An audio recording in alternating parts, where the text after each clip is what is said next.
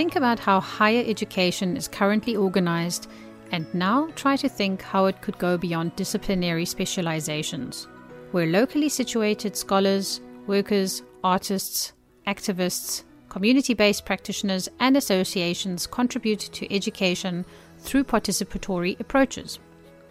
What can we learn from engaging with them?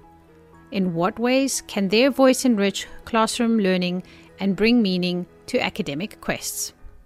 These are the questions that the International Institute for Asian Studies and the Humanities Across Borders program are trying to answer.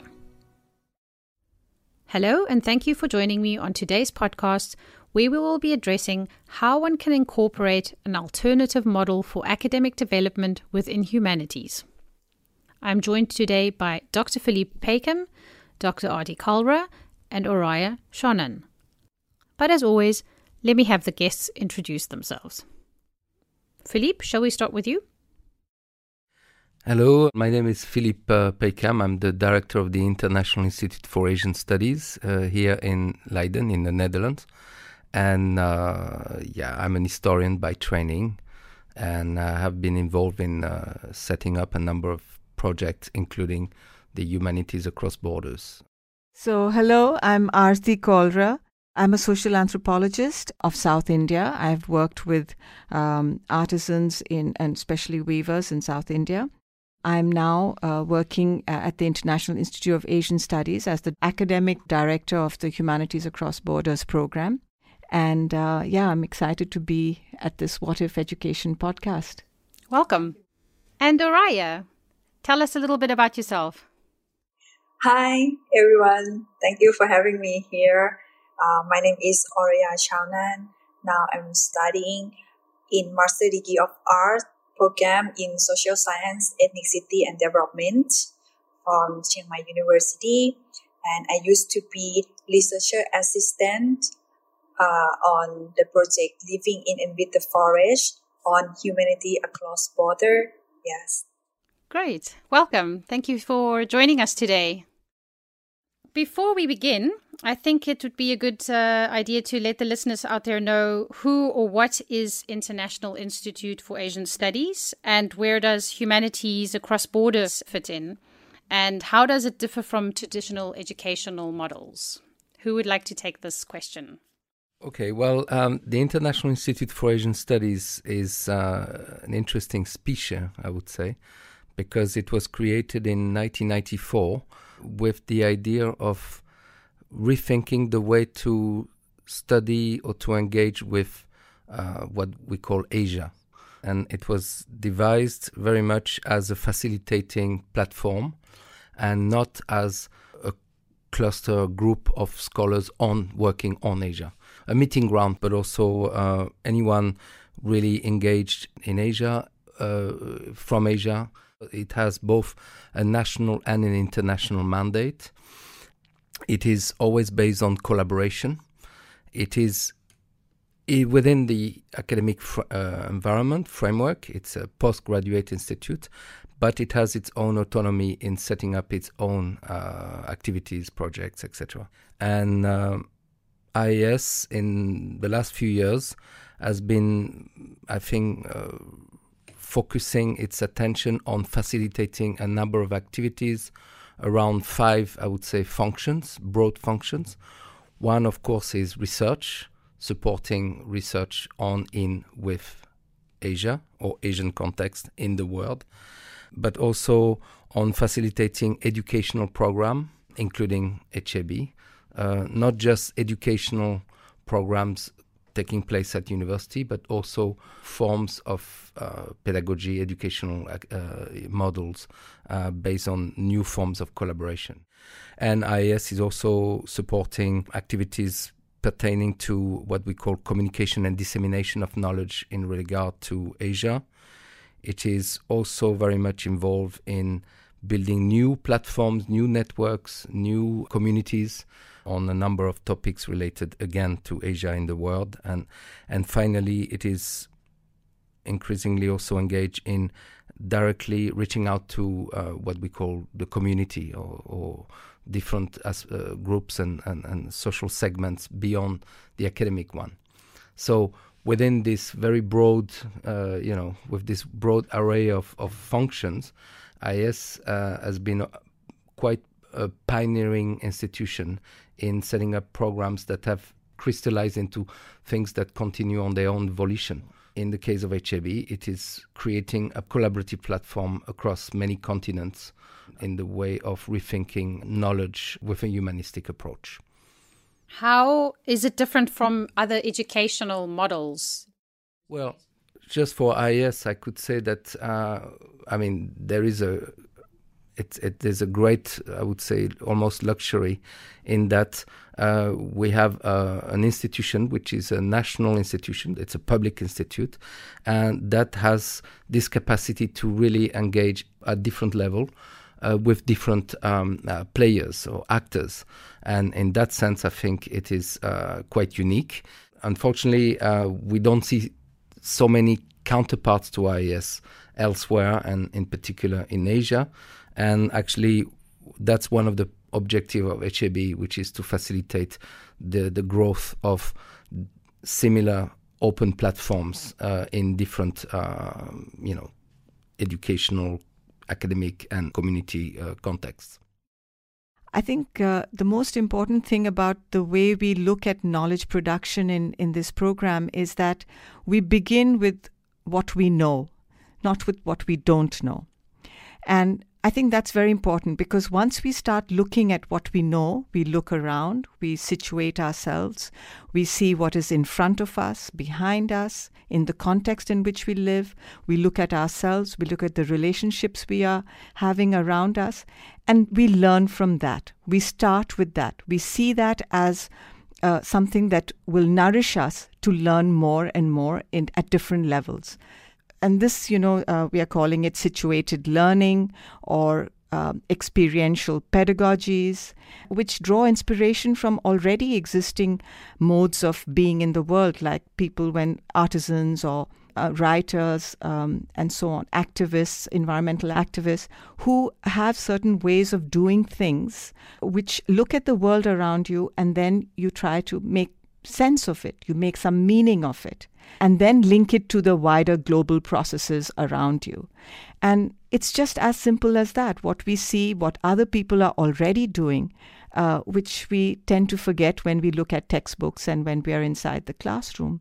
These are some of the pedagogies which we have experimented with in the last 4 years, since 2016, when we first got the grant from the Mellon Foundation for the Humanities Across Borders program. And now in the second phase of this grant, along with our 19 or 20 partners, IIS is now working towards institutionalizing this program.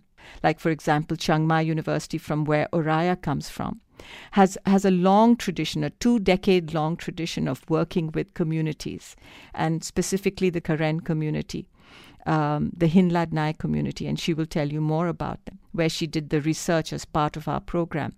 So we learn from Chiang Mai, we learn from our partners in Africa, we learn from our partners in India, and we hope that in the next 5 years we would be able to have a kind of critical global curriculum that we could co-teach and co-share. But that's still a long way ahead. And Oraya, for you, you're now doing your master's at another university, although it's a partner university, I hear. How is that different from when you were over here? In Thai, have a formal education, right? And informal education.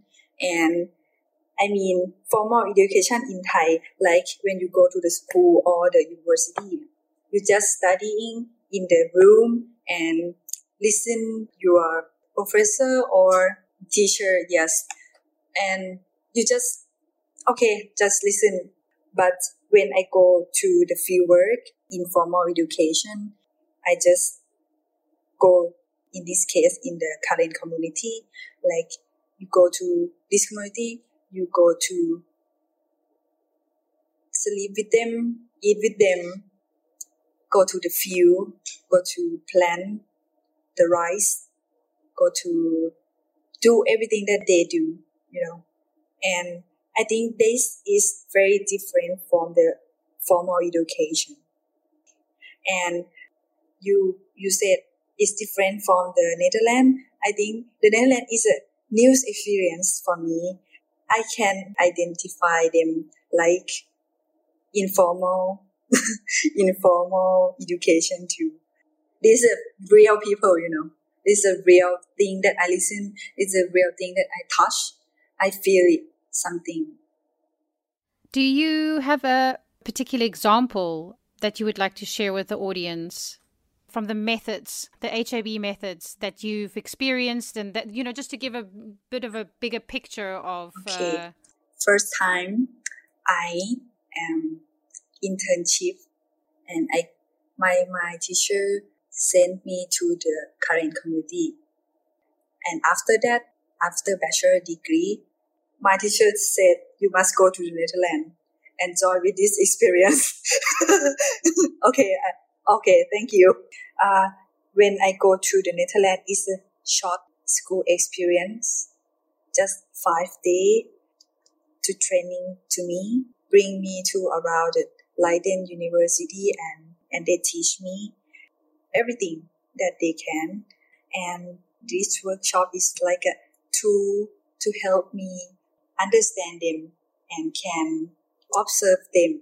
Like I can compare the different thing from the community in the forest and the city in the Netherlands, It's really different place, different weather, different culture, and they can talk. HAB, they can talk like, okay, I need this. They will go, okay, this one. We can talk. But in Thai, sometimes Thai people don't talk. Yeah, don't explain things. In the project, they have a accession card. You must write the accession card when you go to the field. That's why they train me, like what is you see, what is you learn, what is you touch in the feeling in the picture, the feeling in when you talk to people, something like that. That's Saturday market, right? In the Leiden, and they go to the markets and bring me to observation, and I see one couple, like a grandma and grandpa, yeah, and I just, can I take a photo with you guys?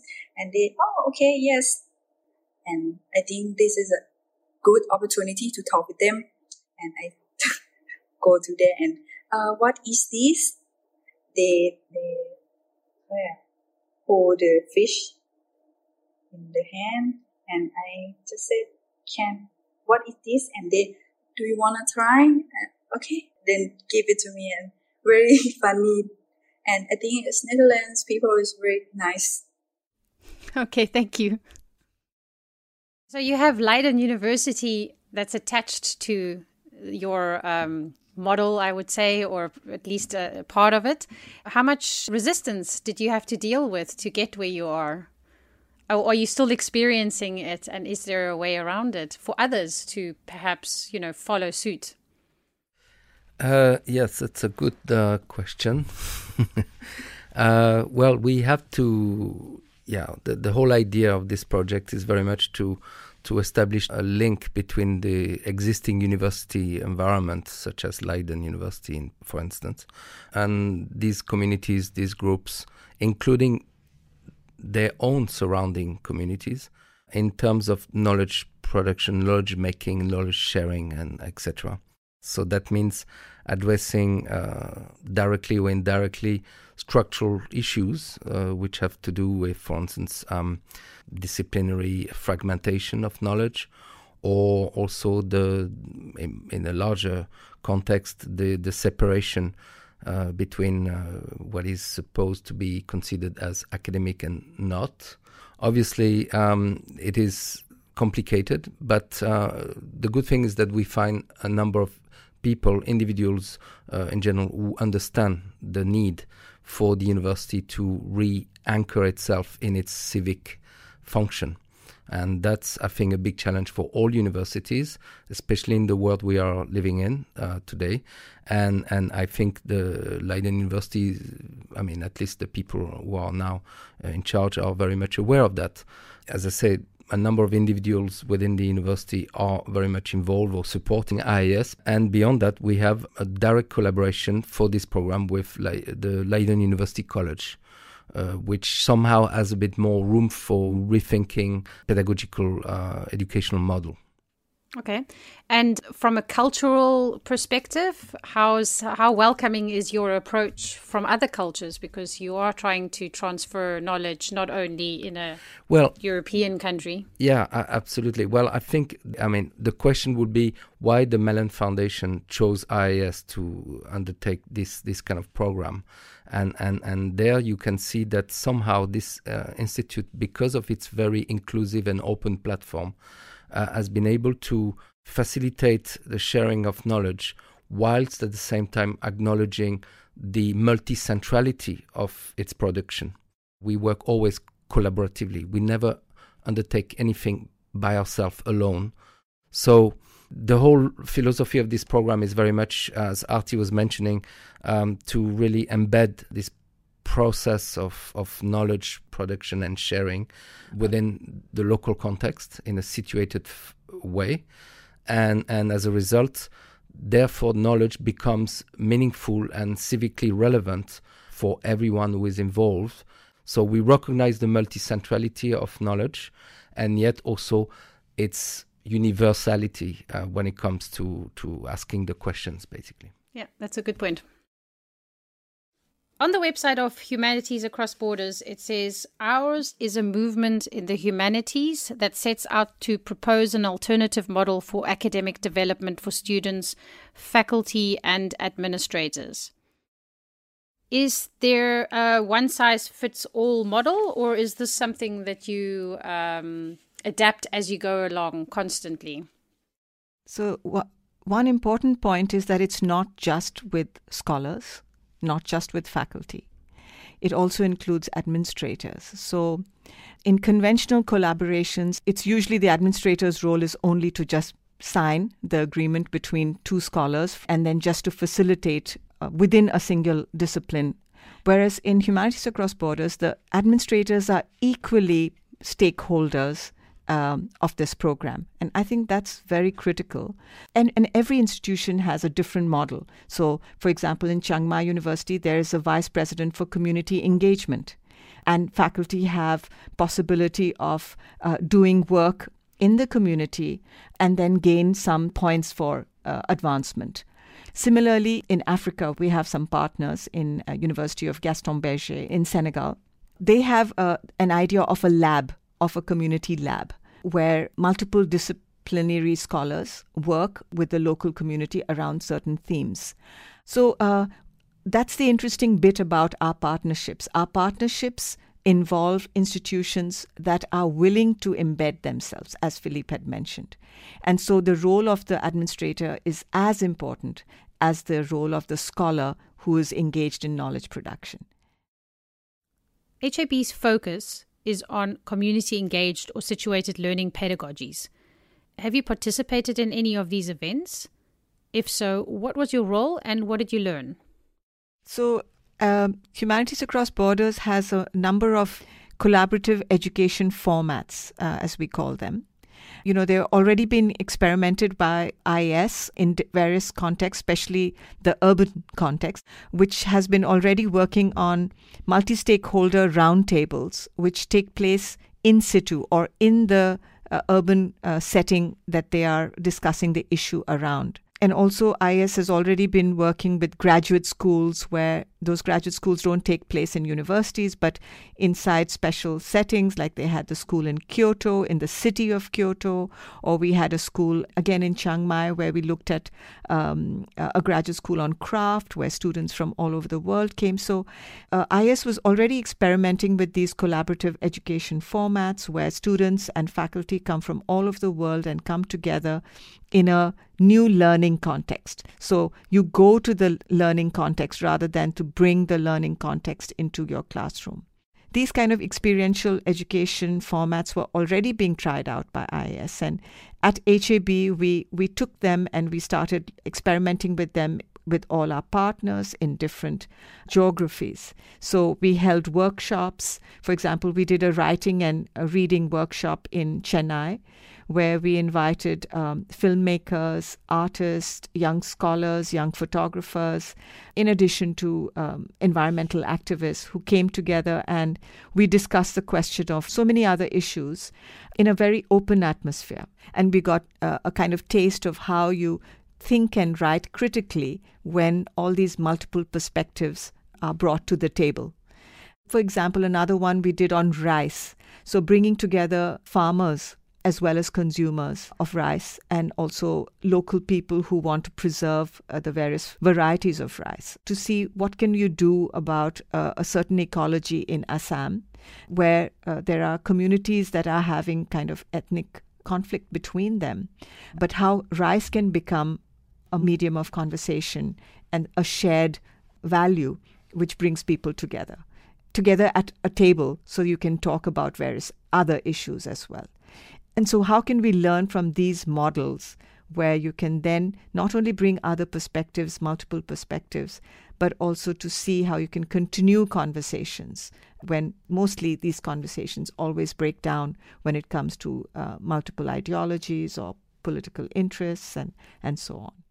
And were there any results after the conversations? Because that's always the question, right? You always have conversations, but then no one ever finds out what the results are. Well, I could say that whatever HAB is doing is really based on what people have been doing. We are not inventing anything. In fact, we are very much just putting into conversation, into contact, initiatives that have been developed locally by academic activists or civic people or groups. So somehow they have developed their own ecology of knowledge development, knowledge sharing themselves.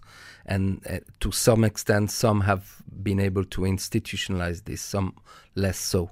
And that's one of the challenges of the program, is to help these initiatives to be more than just individualized, localized, isolated initiatives. So what we have in mind is, first of all, I would like to say we don't want to quantify impacts, because we can't. It doesn't work like that. The testimony of Oraya is a good one. It's how can you quantify what she wants to do in future? But the point is really much to build a critical mass of these collaborations, and being able then to develop the instruments that make them accessible and reproducible potentially for institutions and people. And also, even before that, for them to think that it is possible to do that. And that's, I think, the biggest problem, bigger challenge.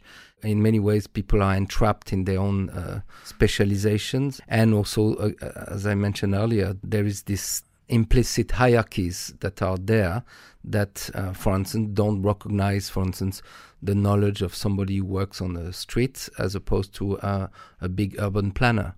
Everyone has something to contribute in that sense. So it is repositioning also the university as a much more socially responsive and accountable body within the social framework, social context. So, I don't know to what extent we will achieve revolutionary, transformative solutions, but at least we want to push this experiment, and we've been very lucky that a major foundation has given us the chance, and we've been also lucky to find responsive people everywhere, including in Leiden.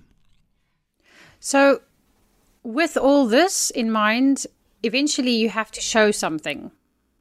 How do you do that? Do you document it? Do you do videos? Do you do podcasts? What's the plan? How do you make sure that everybody else has access to your results?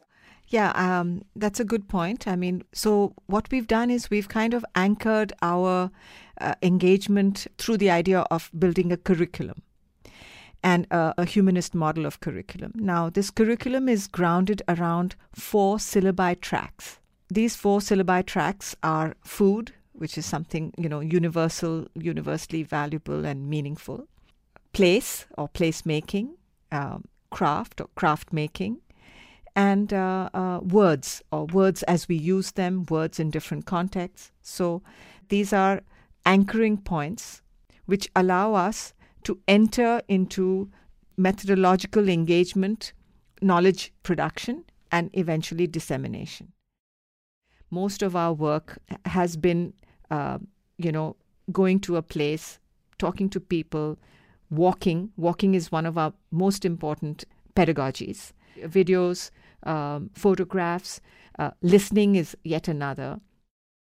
We have built a digital storytelling tool online where we use these multimedia assets. These then become the elements of conversation. So many young people, like Oraya in Chiang Mai, we have young scholars and early career faculty who have been using this digital storytelling tool to do field work and to actually document their field work. So, for example, from Mali, we have some students who sent us photographs of cowhide designs from West Africa. Each design has a specific word, is related to a certain lineage of linguistic usage and has some relationship with communities. So we start with a word and it takes you to migration of communities, it takes you to pastoral communities. And this digital storytelling tool is one of the ways in which we want to eventually build a repository of oral histories and narratives, which will then be used by our partners for teaching and learning. Oraya, what do you use? How are you contributing? I don't know, are you doing verbal communications or are you sending photos just to document your findings? I think first, the communication is very easy to talk with them. I have a lot of the picture when they go to work, stay in the home, do the food, and have a lot of the video. And I write a report, like a database for my teacher, the everyday life of them.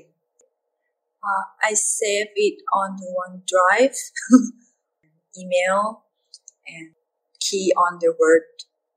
Sometimes, go to the accession card on the Humanity Across Border website, and my teacher will analyze them again. Yeah. Okay.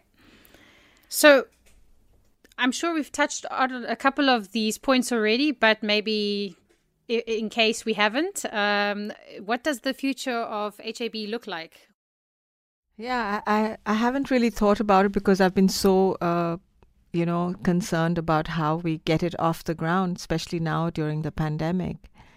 Yeah, it's a kind of a dream I have and a vision the dream is to see that in a classroom that we break all the barriers. And I give you one example. When we had a conference and a faculty from Myanmar, Mandalay University, we were having a discussion on humanities across borders. And for her, the main important point was that, look, we go to the community as and when we like. We have the resources. We just call them and we land up on their door.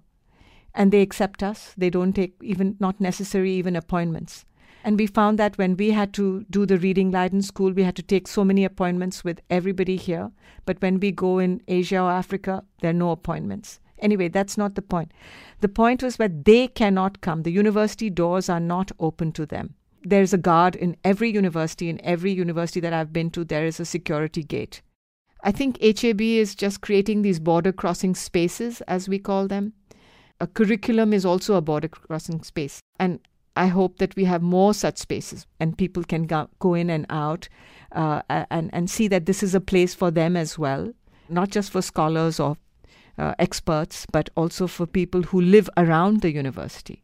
And not just the physical aspect of the university, but also the substantive knowledge production aspect. So yeah, my dream is that we have more and more such spaces.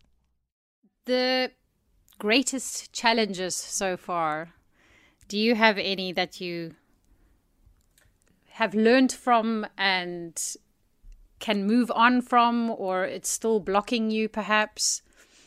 I think the greatest challenges to me are the the way institutions are set up and the difficulty to change mindsets framed by institutional models. To me, it's a big challenge. I mean, everywhere in the world, or just in specific parts of the world? Okay, I was especially thinking of universities and academia. There are many segments of societies we are all involved in, but I find one of the most conservative and difficult to change is the university. And yet it is necessary that it happens. And you want to do it with people, not by excluding. You need to be inclusive. So it's a fascinating topic, and the university is, as a model, is a recent model in human history. And as it is framed today, it is very much the European Humboldtian model, as we call it, since the 19th century, 19th century, Enlightenment, etc. Europe claimed that it knew everything better than the others. And also, it was a much more aristocratic,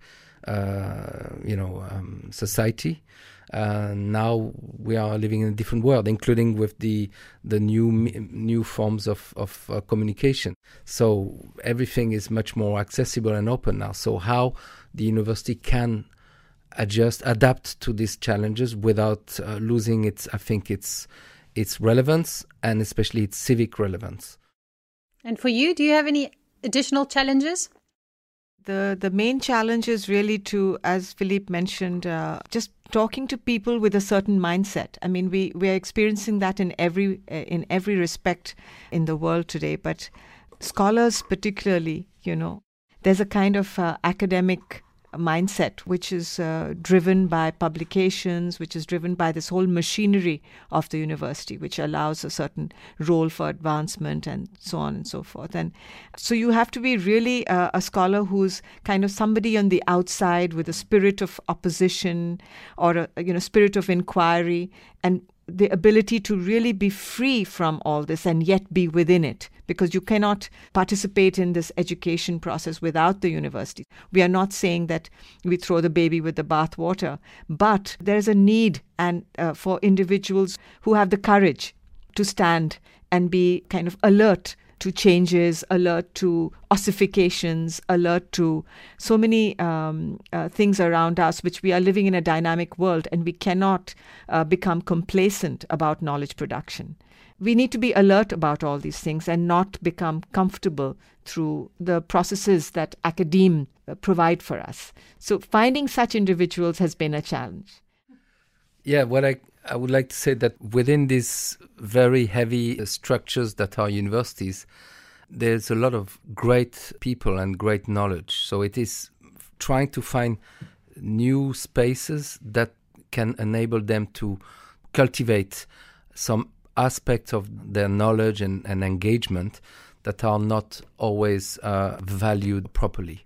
I think if we can help doing that through HAB, and if these spaces can really take place and be acknowledged by the universities as important for them to change and to move beyond their traditional role, then I think there's a lot of potential. So if this can be harnessed somehow, I think that through HAB, that would be a big achievement. Okay, I'm going to bring in my futuristic angle, which I like to do, into the show. So bear with me.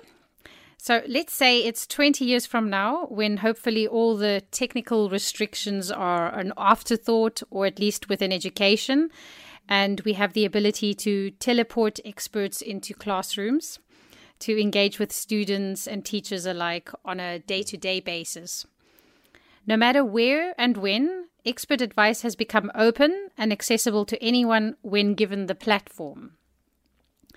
The question is, do you think that this form of accessibility to knowledge and expert opinion will be valuable? Because how can one validate such expert opinions if there are so many? And in this future, where is the filter for good information versus bad information? It's the difference between looking at a map or asking somebody on the street for the knowledge of where to go.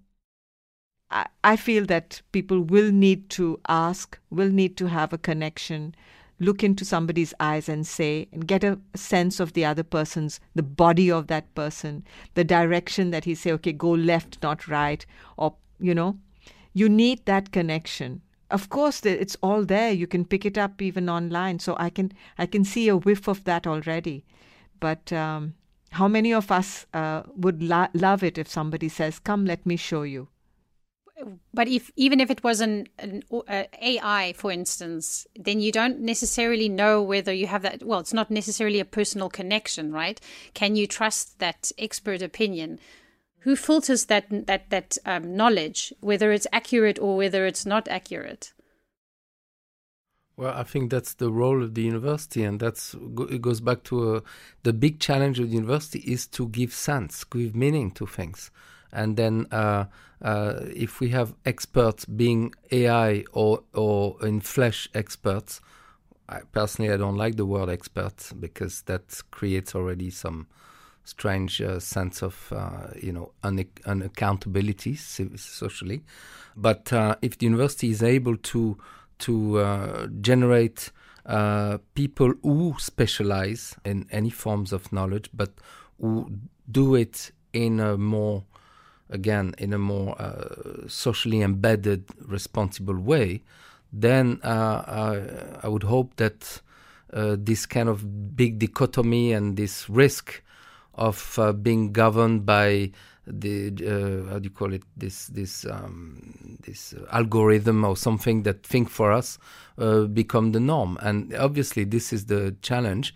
And it is also clear that there's some trends that would push us towards this direction. The economic system as it is today goes always towards more concentration, monopolization, and we have to build capacities to resist this impulse. And again, that's where I think the role of the university is to generate people who can specialize, keeping a certain distance from this potential, dangerous trend.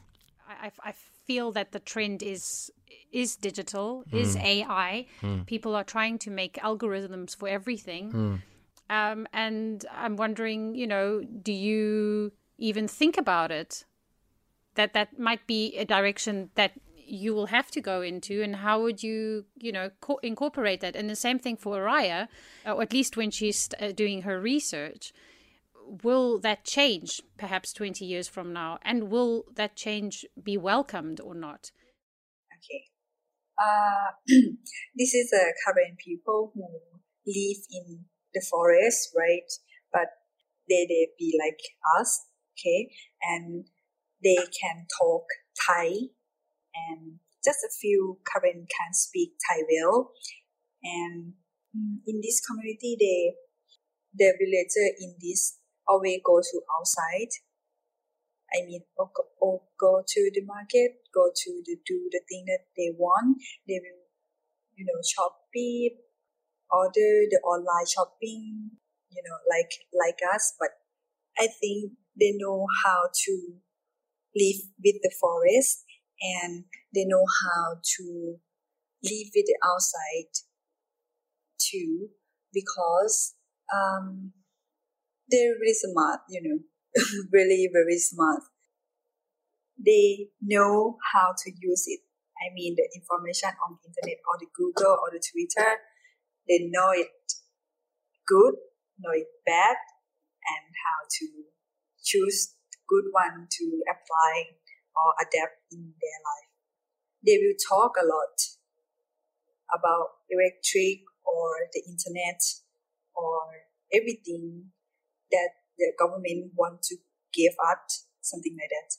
They always talk and discuss about this one. Just be careful to use it, because the information is really fast. You cannot know everything. What Araya mentioned, and I think just to say that it's when we are able to make a choice, when there are multiple truths or falsities, then you need to make a choice. And so how do you make that choice? I think that's what she mentioned, that people will have to make a choice. And it's the ability to make that choice that we are really looking at through education and through a humanist model of education. How can we make that choice? And that choice that is meaningful for yourself, it will have implications. So you need to make a choice not only for yourself, but also for the society. So that's why the choice is most important. Yes. I think that's also good to bring into, I mean, I'm sure you've already got it in your programs, but that it is an important point that you still have to have your own opinion. You still have to have your own choices of what information you pick and what you use and what you disseminate. It's not just still, you must have. Yeah. So that's what I think these programs are meant to bring to the fore the diversity of experience and agency. People she describes, the Karen, are completely powerless in front of so much bigger transformation taking place. So how at some point their voice can make a difference or not. So these are the challenges. And the question about technology, to me, there's a problem because it becomes an end in itself. It becomes almost a new religion. There's a messianic approach to this. Technology it will solve everything, and everything is about technology. I think we need to question this. First of all, who will benefit from this belief and who won't? There will be always people excluded. We will need to know that. So how can we enable, again, technology to be just a means, an instrument, and not, a drive that drives our life in a kind of a very passive, powerless way. So, yeah, I don't know if it makes a connection. No, it makes a connection, yeah. And then COVID, of course, threw everything in the works, right? Because certain things you used to rely on and function with were not available. And then suddenly technology became your life, which was like the worst and the best thing that could have happened to certain people. Yeah, and it revealed also the points of tension that are at play in society. Now we know more clearly, we can do everything virtually, but is that what we want? And who will benefit from that? Who will be left out? But now we need to know what are the ultimate consequence. What was fascinating for our program ourselves is last year we were in the process of writing the proposal to the Mellon Foundation to continue the program. And we were pretty much on set in how we would like to do it. And then the outbreak started, the lockdown. And then the foundation itself became embroiled in all this debate. And when we came up with the first proposal, they told us, okay, well, maybe now we need to change the budget because there's maybe no need to travel anymore. And we say, wait, no, we can't do that. So we need to incorporate online when necessary, but we need to be master of this process. Luckily, a number of institutions said, wait, we want people to go back to school when it will be possible, etc. And I think this again revealed the extent to which we have to be very much alert to these risks of falling into some trends without thinking. And I think at the more rooted level, what HAB is doing is very much enabling people to recognize, acknowledge different experience, different people, and to incorporate it so that we can think as real citizens, as inclusive citizens, and positioning ourselves in relation to all these different parameters. Yeah. So it's utopian maybe, but I think we need to do it very much, even more so now.